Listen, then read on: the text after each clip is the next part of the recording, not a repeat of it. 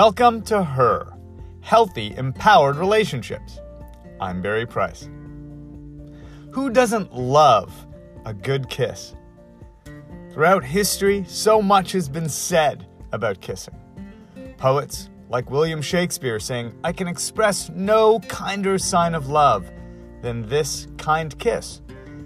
Or musicians and artists like Betty Everett, "If you want to know if he loves you so, it's in his kiss." Or how about the famous romantic Albert Einstein? "Any man who can drive safely while kissing a pretty girl is simply not giving the kiss the attention it deserves." I'm not so sure if that Einstein quote is accurate, but it stands.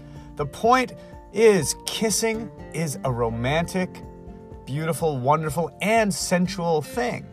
But it can also be used so many different ways, depending on the context and the culture.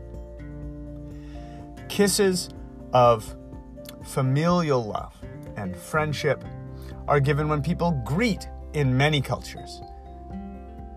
Kisses are given when you're showing somebody that you care about them, that you love them. There is emotional content, almost always, to kissing.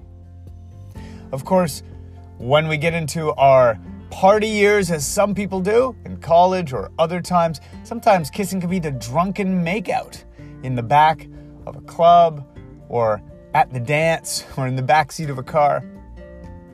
But kissing can also be that first moment where we find out, in a way, whether there's this chemistry, this something, this electricity between two people. It's the moment when a friendship can turn into a relationship. It's a moment that can build anticipatory anxiety. If it's a date and you wonder, will he go in for the kiss, won't he? By the way, in a survey of 250,000 men that was anonymous, most men want to lean in for that first kiss on the first date. It doesn't mean they all have the guts or courage to do it, because we know we're about to find something out that's pretty vulnerable and pretty important. We're about to find out exactly what our dynamic is when we get into a more physical and instinctive level of connection with one another. You know, even in the world of professional dance, two people can be at the same skill level but just not have good chemistry dancing, and they don't know until they dance. A kiss can be very similar. For people in long-term relationships, kissing can be that signifier of how well you've maintained that connection, but also a little bit of that mystery and tension and adventure. Have your kisses become like your grandfather's giving you a peck on the cheek instead of the passionate way you used to kiss your husband or partner. Kissing tells us so much. Quite often, it's what we're carrying into it that can make us either hesitant or avoidant or tighten up.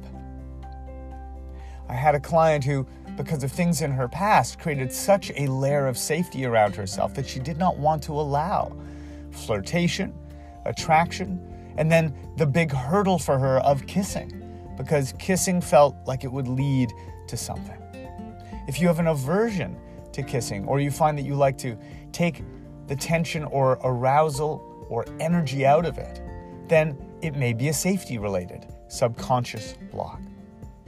If you're finding that your kissing tends to come once you've had a few drinks or disconnected, or you're tending to be able to be sexual without kissing, then it may be that you're protecting yourself from intimacy or being hurt by putting that wall up, by disassociating from your feelings and emotions and creating more of a physical act of kissing or sexuality.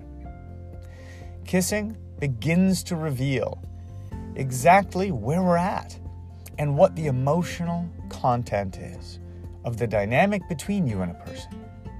So today, just ask yourself a couple questions. What sort of kiss am I longing for, craving if I haven't had one in a while?